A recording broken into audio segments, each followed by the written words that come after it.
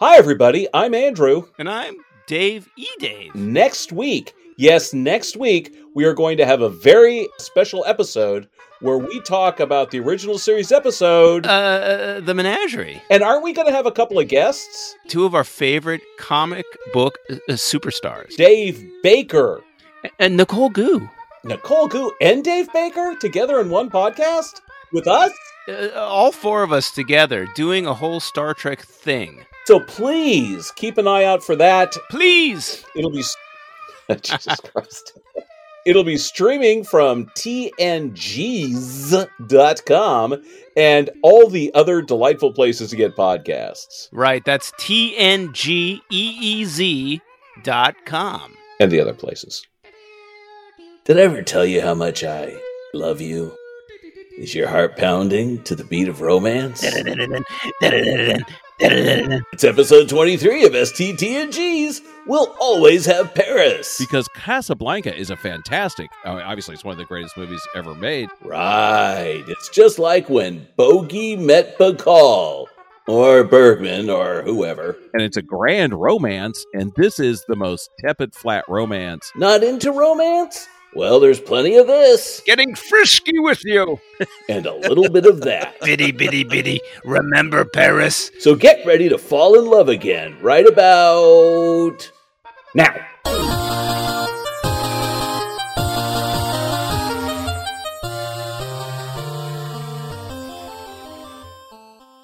I am very anxiously ready to start counting down. How's that? 5. All the leaves are brown. 4. 3. And the sky 2. is gray. 1. Welcome, everybody, to STTNG's Not Another Star Trek podcast. It just keeps going on and on. California Dreaming #1. Wow, Dave, you are really in a good mood tonight. You're sounding a little energetic. Yes.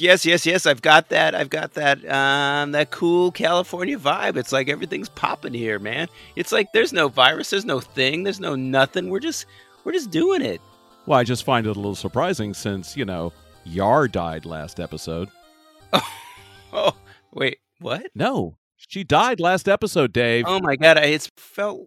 Jeez, pal, you're really. It's like a gut punch. But you don't remember that she died? Well, I do remember it happened back in 1988, so it kind of...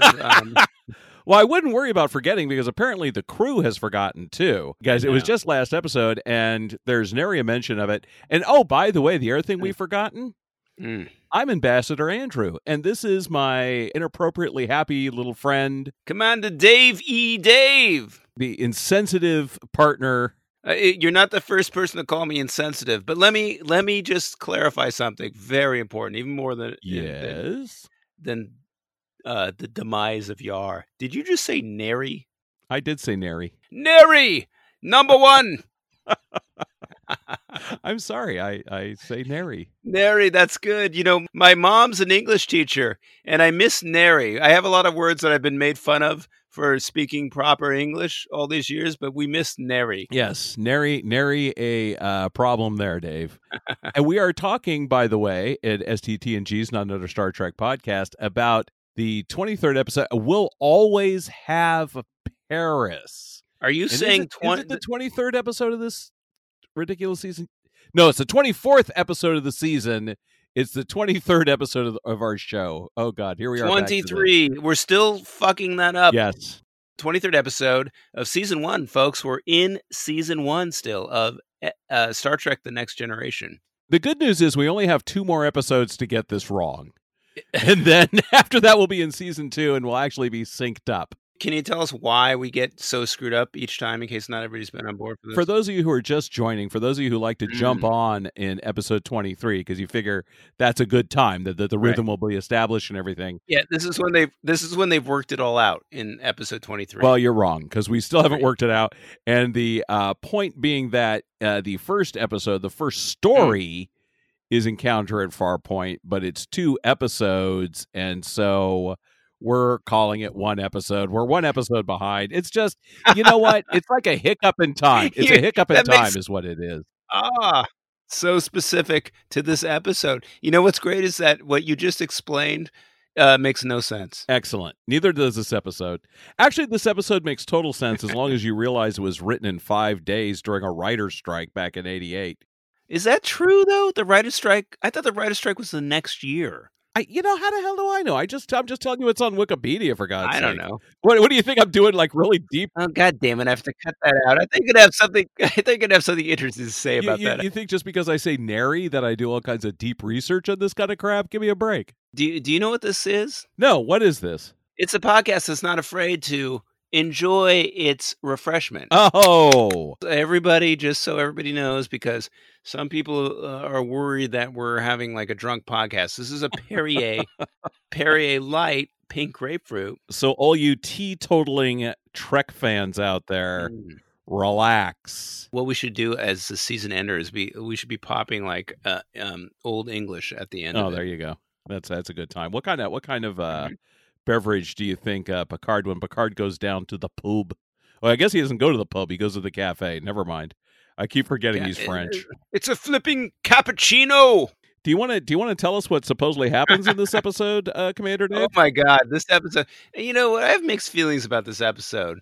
Okay, we're deep into the series by now. Yes, we are. And you're right to say that there's a hiccup because we've got our first time hiccup. I don't think we've had that so far. No, there's a distress call from a Dr. Mannheim. Yes, and we find out that he's exploring time. Just timing it up. They get a distress call from Mannheim, and as the Enterprise gets closer, they experience a kind of they call it a hiccup, but it's like a repeat in time. So a couple seconds repeat for the crew. And as they get closer, we realize that Mannheim is hiding a secret, possibly, and it has something to do with Picard and Picard's past. Picard is very, very reticent to get to the Mannheim experience. When he gets there, we find Janice Mannheim. We find Janice. Yes. Paging Dr. Mannheim. Paging Dr. Mannheim. Your wife Janice is looking for you. Yeah, it's another Roddenberry friend, I think. It's got to be. Janice Mannheim, and she ends up being Picard's former flame that he stood up back in Paris way back 20 years ago. They're going to meet up in this awkward reunion, all the while trying to save her husband, the genius Mannheim's life. Yeah, and trying to repair time itself, I think. Yeah, so Mannheim is all scrambled because he was in the middle of this. He's had some sort of experiment that worked and allowed him to pierce the veil to the other dimensions or something like that, or skip over to another timeline and somehow there's all this technobabble crap that comes out of them that explain it, just like every other time travel episode, when it's really just like, wouldn't it be cool type what if writing, which is fun, and it usually leads to really exciting episodes. And actually this has a fine legacy of episodes that follow it. This, however, is tepid as best, and I guess I'm inclined to say you said tepid, and I'm inclined to say it's because they only wrote it in 5 days. It's not the best of circumstances. It is what our British friends would like to call a dog's breakfast. There's all these little bits and pieces in it that kind of go nowhere really, except to a dog's stomach. But this is that's good. This is a lot like a lot of the episodes, though, and I think it's funny because in some ways, in this episode, I saw little glimmers of what the show becomes when it really is firing later on. And I guess it mainly is the time travel part of it. There's this time travel stuff that makes no sense, but it's fun to think about. Right. And we've got characters seeing themselves in the future or 5 seconds behind and kind of playing against that and what to do about that. And wow, that's pretty messed up. And that's it's really cool to see it in the episode. But we also talked about this in some of the earlier episodes, that they just throw a ton of ideas out there that don't connect. And whether they were thinking to themselves, we got ideas galore, we could just throw them out there. Whether it was just a scramble, it's like, let's throw some good ideas in there. That's got to make the episode work, or whatever it is. There's a lot of stuff that's left on the table here, which is unfortunate. Later episodes will pick up a lot of this time stuff, thankfully. It is a shame that here they have a lot of good threads. So one of the threads I do want to start off with is poor Yar. What the heck? Yeah, look, Tasha just died last episode, everybody. And what's funny about our podcast here is that if you listen to a few of them, we've been talking about the Yar death from episode 1 because it's such a big deal. And now it's finally happened, and we're grieving, Andrew and I. And we're thinking about like this post-Yar world, and apparently nobody on the Enterprise has given it a second thought. And you know, my Yar shrine is up. Every day I talk to her for a little bit. You know, I'm really trying to work through my stages, and I think I'm working them, and I think that's what's the important part. I'm really trying to come to terms. I'm working on forgiving Armus. Yeah, it's been hard. It's been hard. But everyone on this crew, they're just like heading for shore leave. Yeah. They're, you know, Picard's fencing up a storm. Armus is the entity that killed R in the last episode. Jeez. It apparently killed your ability to speak as well. I don't know why, but for some reason Armus and Yar are Armus killed Yar. It's a hard sentence. Yarmus. Yeah, so Armus was this black pool of goo who killed Yar in the first 5 minutes of the episode last time. But what if they had become Yarmus, and for the rest of the series, Denise Crosby had to be covered in Metamucil and printer's ink and just be playing Yarmus? Oh, Worf! Can you imagine? Like, he sounded a lot like Worf, anyways. That would be funny if they were like having to work together on the bridge all the time. And there's some poor ensign whose job it is to clean up after Yarmus. Right. Stop touching everything, Armus! You're getting your black goo all over the controls. This big roll of paper towels and wet swiffering behind Yarmus as it. A Klingon is not meant to clean up after an unnamed entity. Here's, again, talk about lost opportunity. This is a great opportunity. When Picard's fencing, right, and he's working out some frustrations, I initially foolishly thought, because I remember this episode little if none. Me too. But when I saw him fencing, I thought, oh, he's blowing off some steam. He's blowing off some frustration because he just lost a crewman. So this is giving him an opportunity. Again, a little character detail for Picard. But also, it makes sense. It made a nice bridge. But nope, they're just heading for shore leave. And this is this thing that we keep talking about this show that was made in 1988, as opposed to our modern shows where you're really getting into this in-depth kind of character development and plot development, which does not exist on a show like this at this time, or very few shows. If Yara died in a modern show, like the modern Picard, the whole series, the whole season would have been about Yara's death and grieving, and it's such an obvious thing to exploit. And so it's like, okay, let's make some gold out of this. The actor left. Let's really push the drama. Let's say like, oh my God, she's gone. And how does that affect the crew? And why does it have to be resolved in 10 minutes of the last episode where she's having her funeral scene and saying goodbye to everybody?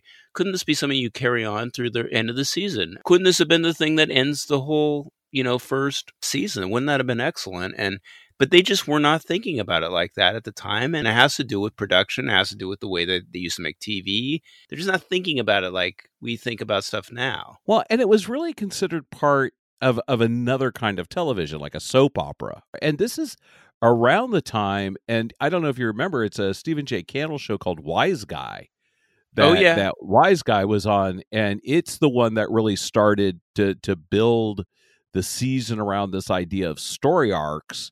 Other shows had through lines and so on. The thing was written out to be, like a story arc. What an idea. Yeah. I mean, it's now obviously that's the way most highfalutin TV is. There's still a lot of episodic TV, but they do have through lines and different callbacks and stuff. But here, there's a lot of opportunity, and I guess it's just more tantalizing. And I feel kind of bad complaining about the fact that this show doesn't do what we want it to do at a time when things weren't like that anyway. But at the same time, it's still frustrating. I know, and that's why I'm pointing it out. It's not like they weren't smart enough to think better. It's just, in case people don't understand, we actually really love this show, but we're looking at it from way out. And so there were shows, like you're saying, Wise Guy, and the shows that I've mentioned before, the Bochco shows that had already aired, and British TV, but almost, like 90% of the shows on American TV were doing exactly this. I remember at the time, I still thought this was one of the best shows on television at the time.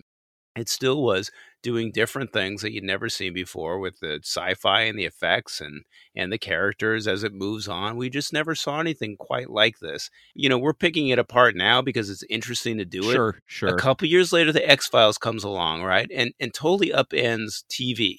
I mean, that show took television and turned it all upside down and said, we're going to make a show that's like a movie. Every episode's going to feel and look like a movie. Right. That was not that long after the show. It could have been done, and it will be done soon.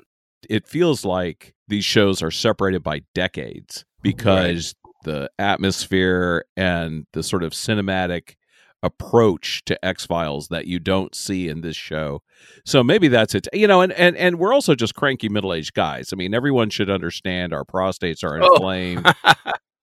We have a lot of issues. Is that what's happening to me? Oh my God. That's what that is. Yeah, you've gone from a boy to a man to an old man. All while we've been recording this one season. Isn't that amazing?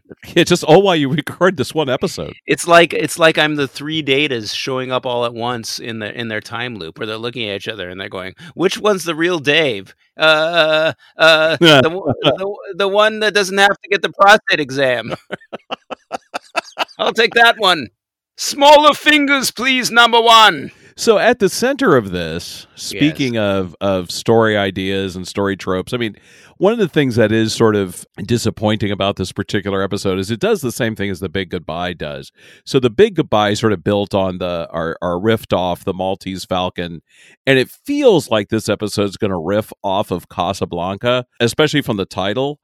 But just tangentially, I mean, it barely scratches the surface, and it seems like another great idea that just doesn't get developed. And it hurts the show because Casablanca is a fantastic, obviously it's one of the greatest movies ever made in many people's opinion, and it's a grand romance, and this is the most tepid, flat romance.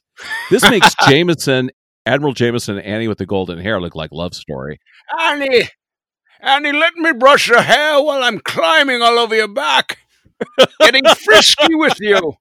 Let me get out of my chair and jump you. Too short to see. It's funny we keep coming back to that because it's one of the worst. It is one of the worst, but it is the one that really is sticking with me for some reason. It's in my bottom 5. That one and Hide and Q. Yeah. We're starting our short lists of best and worst for season 1. It's funny because Casablanca, for anybody that hasn't seen this movie, and it's been around for a very long time, it is actually an excellent movie and it still holds up. And let me go off a little bit on Casablanca, okay? Because I think it does have some comparisons to Next Generation, because they used to make movies in the old studio system on the fly. They had a contract, they made a movie, they brought everybody in, they had the actors, they were hired, they had to do their job, they had the writers, the producers, they all came in, and sometimes they didn't have the movie finished. And so Casablanca is famous for not even having a working script when they started the movie. This is one of the most famous films of all time, and it has some excellent scenes, and it has some really memorable lines like, "We'll always have Paris." We'll always have Paris, yes. And this is a movie that was just kind of vamping because they had all these excellent people who were, behind the scenes putting this thing together, and it just happened to happen. And it wasn't like that didn't also happen and then they made bad movies too, but this is where it actually happened. It's a lot like what happened with television as it kind of morphed into production TV, where you had shows like this that were just, they had to do them, they had to get them out, they had to make the schedule, they did it, and sometimes it worked better, and then sometimes you had we always have Paris. True, that's true enough. I mean, there's a real production feel, and you and I know we both kind of like looking at these issues of how popular media is produced. I like to read up a lot about comics. Sure. And, in the 70s, everyone talks about like how comics is just is exactly this, right? It's just a production line. And every now and again in the past, you would chance into something amazing. Right. Most of the time, it was just really hardworking middle-aged guys trying to grind out some material. And occasionally they would find some magic to it. Right. There's one like Kirby and Lee run of Fantastic Four compared to countless other comics that never went anywhere. Yeah. Right? Like how many empty issues of Superman with, you know, him playing tricks on Lois Lane when she's trying to get him to marry her. It's just ridiculous how much crap got poured out there. You know, every now and again you got a gem. Right. Yeah, that's a good comparison. And especially since comics is even more maligned than science fiction television. So yeah, well, especially like the kind of superhero comics that both you and I love, because we have a whole movement now of graphic novels and stuff, and comics are literature, and it's true. There's some really great graphic novel comics out there, but there's also some really terrific stuff that's been done in the superhero world. Going back to this idea of Casablanca, the center of Casablanca, and kind of the center of this episode, you got an A plot and a B plot, and I don't really know which is which because they don't really emphasize one or the other. Part of this episode is this romance, this quadrangle romance that doesn't really happen at all. Well, because it's and I feel bad for Beverly. Picard had a past relationship with Janice, is married to Paul Mannheim. Paul Mannheim. Crusher. That name is so ridiculous. That's his it just name. Kills me. It's like Paul Mannheim Steamroller. Yeah, it's like come on, pick a name. Like either everybody in the future either has an excellent name or they just have regular names. Like it can't just be both. You can't have a Commander Riker, right? And then a Mannheim. It's like come on. And then a Wyatt Miller. Dr. Miller. Wyatt Miller from Haven. And then Jameson and what was Jameson's wife's name? Annie with the golden hair. Annie. She's like, come on, guys. You know, you either have future names or you have just regular person names. It's not the Mannheims of the world. Well, his name is not Quad Rob Mannheim. I mean, his name is Paul. So Paul and Janice. And then, of course, Beverly. You know, Bev has her tension with Picard and basically spends the whole episode just feeling really awkward and giving Picard these kind of like, I don't really know what's going on, but I know I don't feel right looks. Beverly, I don't appreciate your stink eye. And it's a little more development for Picard. So here we go. We still know very little about this guy's past, and we're getting to know more. So there he is fencing. And now, you know, here he is. He's got this romance. He's a bit of a cad and a bounder because he has this old flame who he just sort of, ghosted in Paris before he climbed aboard his starship and busted his ass out of the quadrant. So wait, can we set up that part a little bit? Picard's having some kind of reaction to this idea of Mannheim, that there's a distress signal being sent out by him. So we don't exactly know what bothers Picard about it. Picard kind of does a little bit of work with Troy. Yeah, right there on the bridge. It's so awkward. And Troy's like, maybe you would like to talk privately. And he's like, no. Whatever you have to say to me here, and let me shut you down in front of the entire bridge crew. Yes, let me expose my private feelings so I don't share with anybody here in front of everybody, but then not really do it. She says something that, you know, reveals this past relationship, and she suggests that Picard needs to go kind of do some self-work, do a couple hours of self-work before they hook up or meet up with the Mannheim experience. You know, Picard completely dismisses her and treats her... Well, he does go into the holodeck, into that really crappy looking... Yeah, in the scene he dismisses her, and I was trying to set up the holodeck part. So then he goes into the holodeck to work out this past experience, which is... Well, the past experience is that, you know, he told Janice, you know, meet me at Cafe Darts.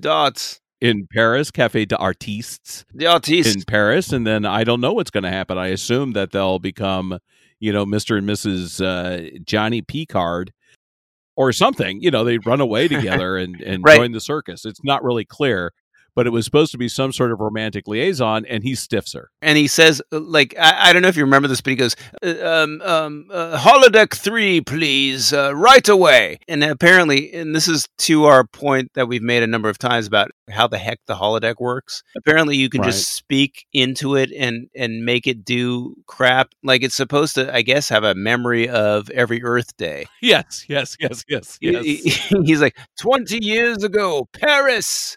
Make sure they flipping Eiffel Towers in the background. That's how it looked. Yeah. It even says like Café d'Artistes, like the holodeck's like, oh yeah, I went there. What the? you know, the holodeck's like Magel's like, hold on, let me access Google Maps from 2023 or whatever. I hope there's a street view because I have no idea what you're talking about. Well, so we got all that information that apparently you can say all that to the holodeck, which is cool. That works in the world. But then he goes, a warm spring day. And then the holodeck's like, oh, what the fuck? It says here that was a cold, blustery day, Picard. It's a warm spring day. All right, whatever you want, buddy. And we'll get to this Cafe Darts later on because I hate the place. There's really no love triangle here. There's absolutely no tension because Mannheim is out of it. And Michelle Phillips, who is a very interesting choice for a guest star here. Right. They totally waste her. Sure. But she is so flat. There is no chemistry between the two of them. She has like this epoxied hair, like Ann Jameson, going back to her again. Right. I mean, it's amazing that you have, Michelle Phillips, she's out of place in this thing. They do her no favors, this character and her as an actress. You know who Michelle Phillips is, right? All the leaves are brown. The mamas and the papas, everyone.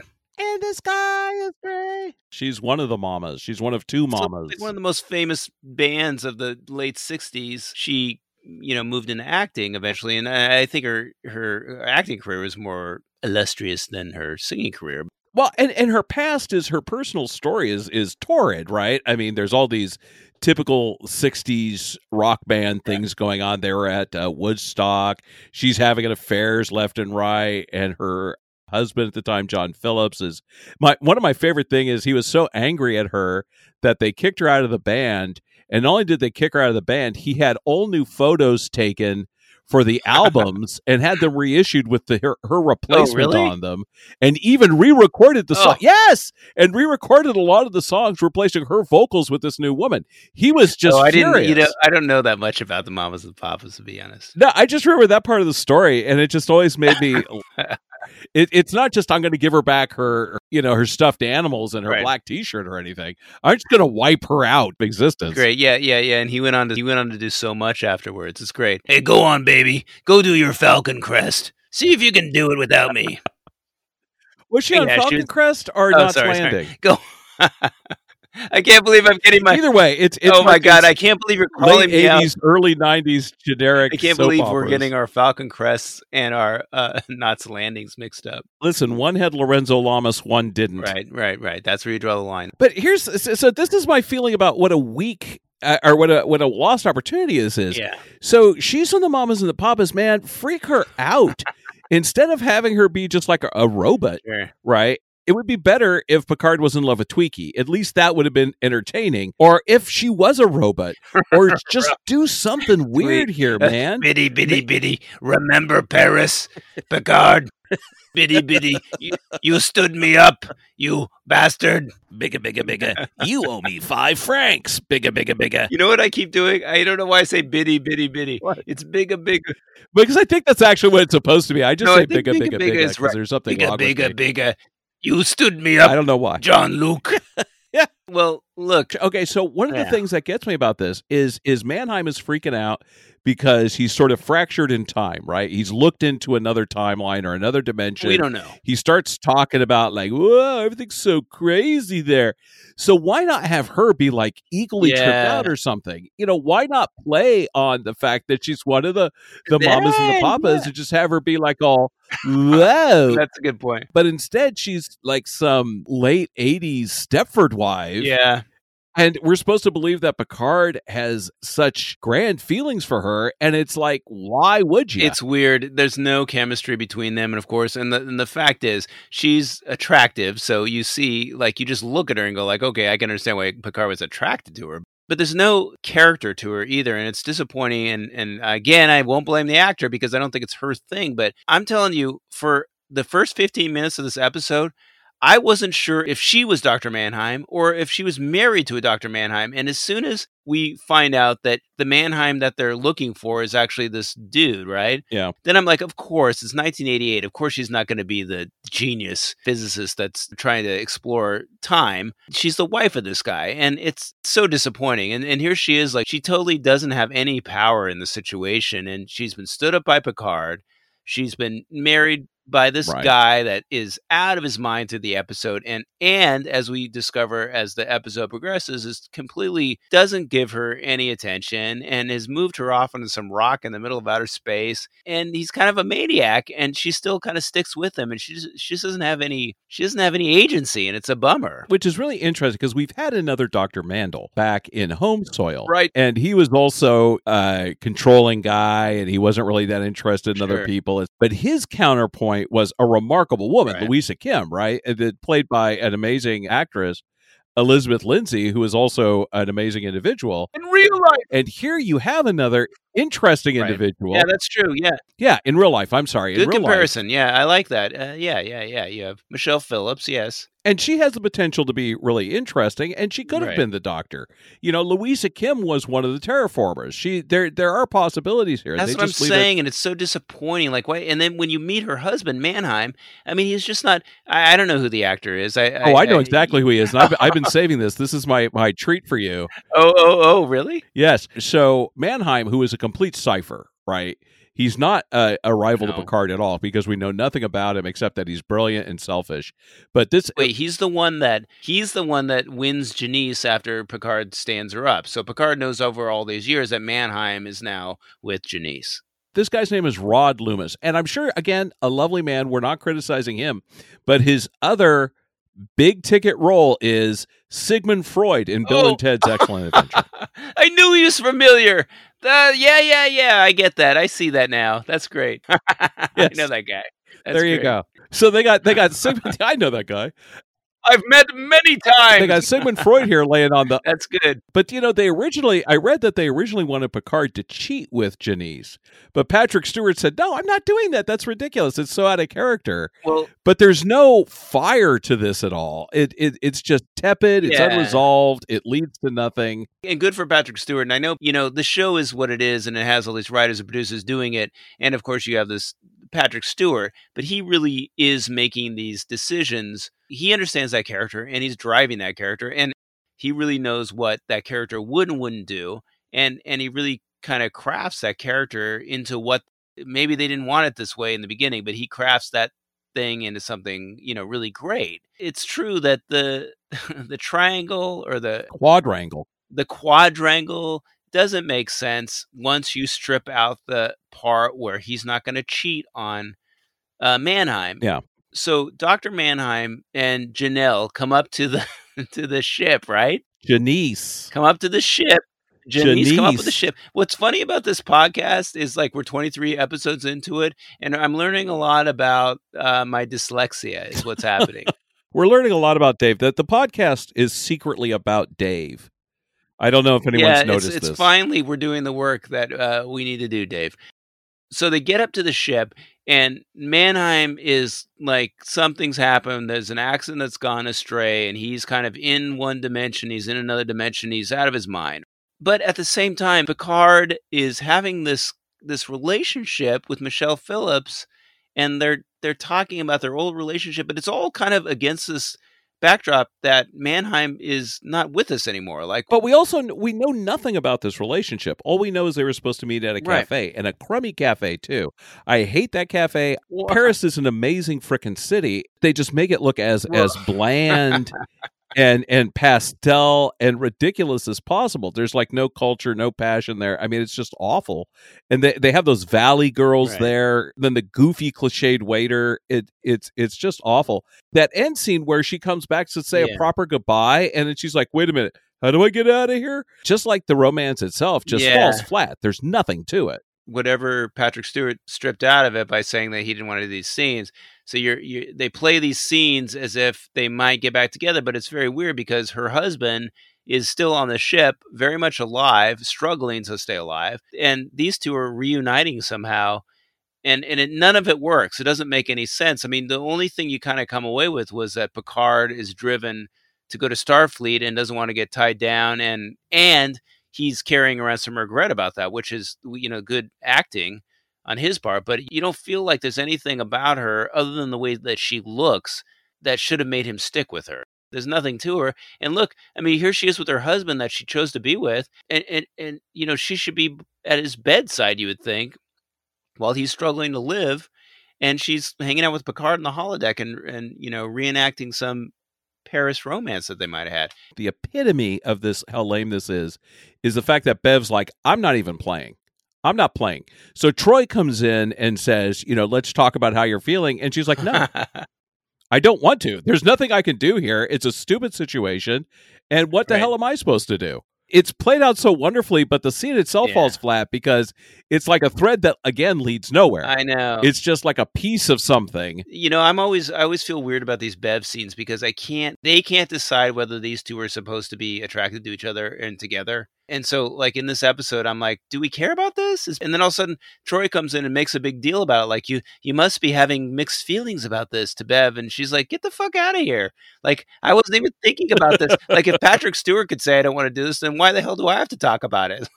Like, why does she have to own her emotions in this when Patrick Stewart didn't have to? I'm thinking about the fake tension, too, and how we've railed against some of the fake tension in the show.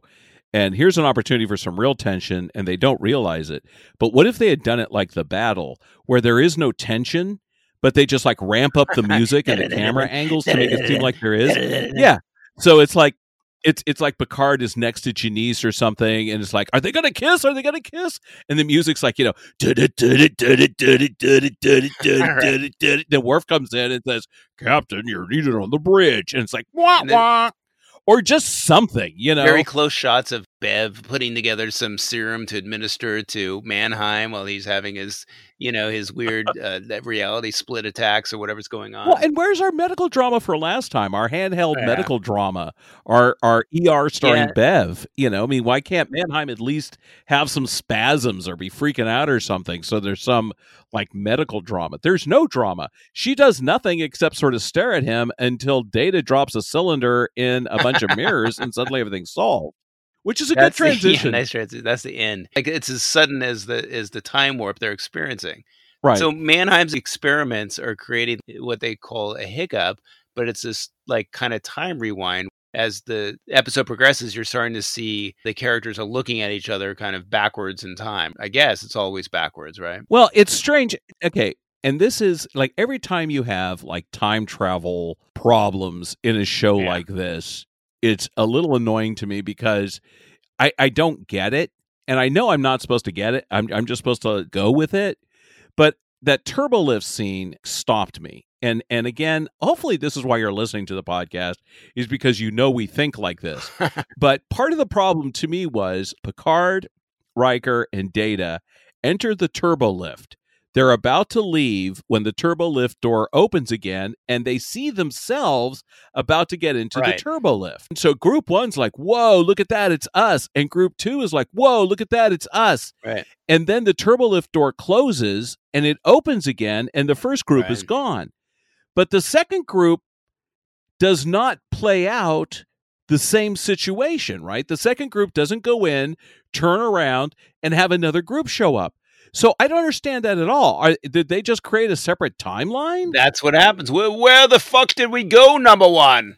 It just doesn't make any sense to me. Well, that's just time loop stuff. The idea of two people in the same place on the same timeline. So if they show up, right, if they see themselves on their timeline in the future, right, they're still there. They're still moving along the timeline. They've created a split, and you've got two Rikers, two Picards, two Datas, and everybody else in the universe all moving along the same timeline, just ahead of you a little bit, right? How do you get rid of those people? What happens to them? Where do they go? But how can the experience exist if the first group isn't there anymore? Then what is the second group reacting Well, they changed, to? but That's they're changing. The second group is changing because of what they saw in their future. So, oh my God, they are no longer the people they saw in the past. They've created another split in reality, and they're going off on their own timeline. There's like 3 timelines going on. Do you think there's a timeline where I don't have a headache? That's the thing. Is there a timeline right now where I'm just like laying in bed going, wow, I'm glad I blew that discussion of time off because it was a pain in my ass? And this was like the first episode where they play around with time. Later on, they do it really well. And it made me happy to see it because I know that way later it's going to happen. There's going to be more episodes where they're playing around with this stuff and it's done in a smarter way. It was enticing, but seeing it here, they're hiding behind the time travel stuff instead of like being on top of it and going like, yeah, we've got to figure it out. The thing about time travel is that you just have to figure out how it works in your world. Like you have to say, these are the rules, these work, because nobody really, it's not a real thing. Right. Nobody really can make it happen. It's not going to happen. So you just have to believe it's consistent in your world. And in this show, they're fucking around with it, so it doesn't make any sense. So you have like a moment later on where Picard sends Data down to resolve the time travel situation in the end, the paradox that's going to happen. He has to send Data because he's the only one that can outsmart the thinking of the time travel, which is funny because he's like, they have to send in the robot who's way smarter than the writers because nobody can outsmart this thing other than this fictional robot. And he sees two other versions of himself. Yes. And he has to decide which version is the actual version that exists in the timeline. And it happens not to be the one that is the first version of Data, like the one that we've been following. It happens to be the second version of Data, which I admit I thought was kind of cool, but it still makes no sense. No, it doesn't make any sense because they're all Data, but they're not. And I can't keep going with this because it just becomes silly. Well, I do have to say this. So if those are those three separate datas or the same data? I mean, they say Data has a linear sense of time, which makes no sense. So does he see all the divergent timelines? Are those three different datas? Is there a data that doesn't throw the canister? I mean, what the hell happens? I don't know. All I know is you have three datas, and I just wanted to see an episode of three datas. That would have been good. Because it made me remember how much I've missed Data. I've missed Data-centric episodes and like cool Data shit. And I also have to say something else because we talked about Home Soil before. Okay. This is another Home Soil moment because in Home Soil, one of the frustrating things is that we know Data has dodged a bunch of lasers. So there was some cool action, but they didn't show it to us. Once again, Data's dodging a bunch of lasers. Only this time we actually get to see it. And that's fun. True. He does some roles. A stuntman does some roles. Yeah, I know. Sorry, Brent. It's not Brent Spiner. In his younger years, he wasn't doing a forward roll. He does outmaneuver lasers, which I do have to point out. I know this is very nerdy, but you just cannot outroll a laser. It just doesn't happen. A laser beam. What? Just because you're an android? Why not, Dave? The one where he finally phasers the last laser is great to me because it's clearly the stuntman who does that forward roll behind the wall, and then suddenly Brent Spiner pops out. And I love that. I mean, it just really made me laugh out loud because it's convincing enough illusion if you're not really paying attention. But when you realize what had just happened, it's just funny to me. I don't know why it is. Excuse me, John. Let me walk around you and pretend like I did all that. What's funny though is that if you really think about it, okay, you can't outroll no matter how fast you are a laser beam. Okay, it doesn't matter if you're a super fast android, right? Really, Data should just be standing there, like just stepping aside. Or not even doing anything. If you can outmaneuver a laser, you're not even standing in the vicinity of the laser beam in the first place. There's no way you just can't outmaneuver a laser beam. Sorry. Well, but it makes about as much sense as dropping a cylinder. And again, this is another. Okay. This episode is filled with these kind of reprises or just like stealing or whatever you want to call it. I'm trying to call a reprise to be kind, but this is to me at least, it's a Wrath of Khan moment because the whole point when Spock dies, Spock dies, he dies because he's taking a cylinder and dropping it into a hole. And here's Data taking a cylinder and dropping into a hole. And somehow taking a cylinder and dropping into a hole solves problems. I'm not really sure how, but it just does. Try not to make that R-rated next time. I'm not trying to make it R-rated. That's you. That's your problem. Really? I mean, I see that comparison. I think that's interesting. How much of a callback do you think they were trying to do when they made that? Or just, I don't even know if it's just like laziness. They're like, how? You think it's laziness? You think it's laziness? Because that whole fractured timeline plot is weaker than the romance quadrangle, because nothing really happens. You get some cool scenes like, oh, I see myself in the turbo lift and that kind of thing. And we're supposed to believe that this is like really dangerous, though it's never really clear why it's dangerous. Supposedly it's going to destroy all of time. Like that. Oh, blah, blah, blah. So Mannheim has done this experiment, which we never totally get, but he's torn a hole into time, into another dimension, right? How the hell do you even tear a hole into time?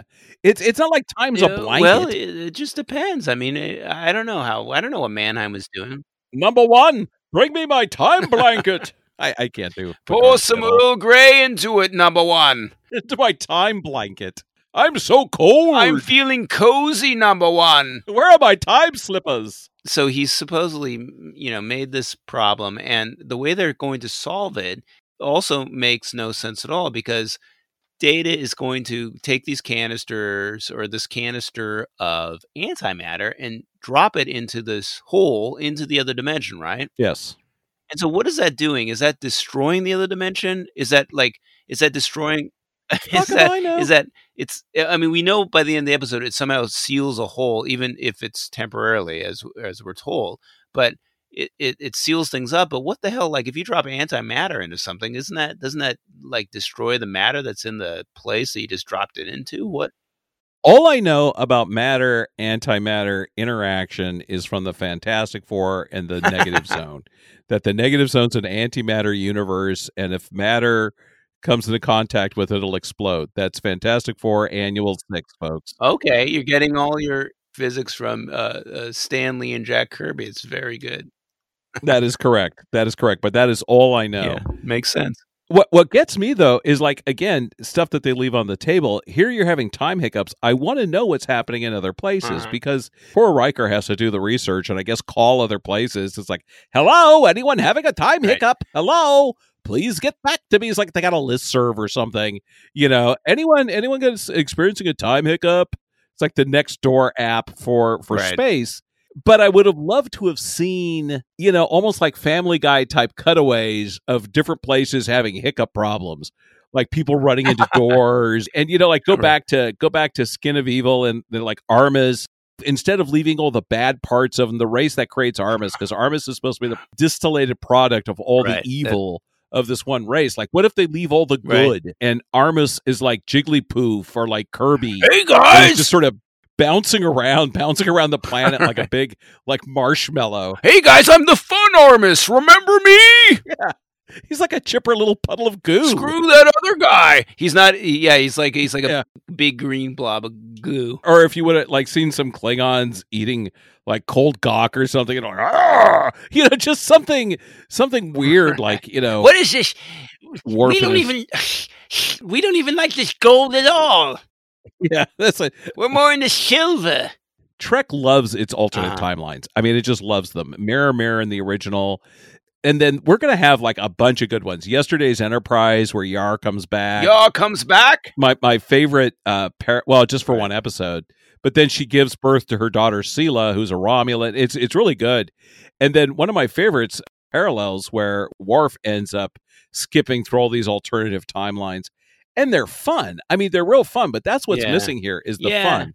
There's no real fun to the parallel timelines. We've seen very little fun in this whole first season. I think when we've seen it, like in The Big Goodbye, which was really a fun episode. I would even say Datalore is a fun episode. Oh, yeah, very much. And Haven's a fun episode. Yes. You know what they should have done is when they opened up the turbo lift, it should have been Riker, Picard, and Data all with goatees. You know what would have been funny if the holodeck opened up and it was Michelle Phillips' daughter, China Phillips, instead. And she was singing. If it was Wilson Phillips. Right. Yes. So just for everybody that's not as dorky and old as we are, pop culture wise, Michelle Phillips ends up having a daughter named China Phillips, who ends up being in the band Wilson Phillips, which is now so old that nobody remembers anymore, probably anyways. They had a number of hits. So the door opens up, it's China Phillips, and she's singing her famous Hold On for One More Day song. There you go. I don't see why. Or Carney Wilson doing her talk show. Whatever it is, I mean, there could have been a lot of fun. It opened it up, and it's Buck Rogers, Wilma Deering, and Tweaky. I mean, that's the crossover we've been begging for. I don't know if we've ever overtly said it, but that's the one we're really going for. Oh, I would gladly step into the universe. Someday, somebody's going to turn around and make you cry, Buck. Biddy. Can you do it? Bigga. Can you do it? Someday someone is going to make you turn around and say goodbye, Buck. Bigga. Hold on for one more day, bigga. Hold on for one more day, you beautiful robot. Bigga. I want to say that we have put 10 times more energy into this episode than was used to write. Just think, Michelle Phillips is probably sleeping right now. She's probably laying in bed going, "Oh my God, thank God I don't have to think about the Star Trek show anymore." She's fast asleep, and here we are up talking about her still, like 30 years later, for God's sakes. Well, I got to tell you, we got a couple of doozies coming to wrap things up, to wrap up this season. Yeah, and I got to tell you, listeners, we're very excited about the end here because, first of all, next time is Conspiracy, which is a very singular episode. It's like no other episode in the first season. Then after that is the Neutral Zone, which returns my beloved Romulans. Yes, they finally show up. After hinting now about the gene's gone, the Romulans can show up. But I'm so excited that we're actually even wrapping up the first season. We're coasting now. It's all downhill from here. Yeah, we've got 2 more episodes, and then we've got what we're very excited to share with everybody. We've got a wrap-up episode that we're going to do, where we're going to go through the greatest hits and the greatest flops of the season. The hits and misses. And then there's 2 extra specials. I don't even want to ruin it. Don't get too excited. So Dave, what do you say we wrap it up and go out to Cafe des Artistes? Things will go your way. Just hold on for one more day. I don't know that I can hold on anymore. Hold on for one more day. This is all the holding I want to do of this particular episode. Listeners, you have been enjoying another episode of your new favorite podcast, SDT&G's Not Another Star Trek Podcast. Not another one. Oh, the podcast that isn't afraid to just keep going long after everyone stopped listening. So next time, join us for some Conspiracy. I'll be here. And will you? I think so. I am the delightful Admiral Andrew. And I'm Commander Dave E. Dave. And we'll see you next time. Au revoir from Paris. Let's go mind the store. Say goodbye to Michelle Phillips, Paris, and all those Mannheims. And hey, say hello to episode 24, Conspiracy. Oh, she's so badass. She is just cold, like cool. I am taking you down. On the penultimate episode of season 1, things are about to get freaky. And you're like, oh, here Worf goes. We're going to take a break. And when he comes back, he's going to kick some ass. I mean it. This episode really goes off the rails. Data would have jacked this dude up. There's action. But even the goddamn doctor is shooting something on this. There's intrigue. Relish in your new body. Relish in it. There's guts. Where's the beef? And just like the title so succinctly says, things are conspiring against Jean-Luc. Yes. The Federation. Keep it moistened, number 1. And the whole goddamn galaxy. Riker he's like, oh, it's Captain's business. I'm not going to even ask. Join us for episode 24 of SDT&G's Not Another Star Trek Podcast.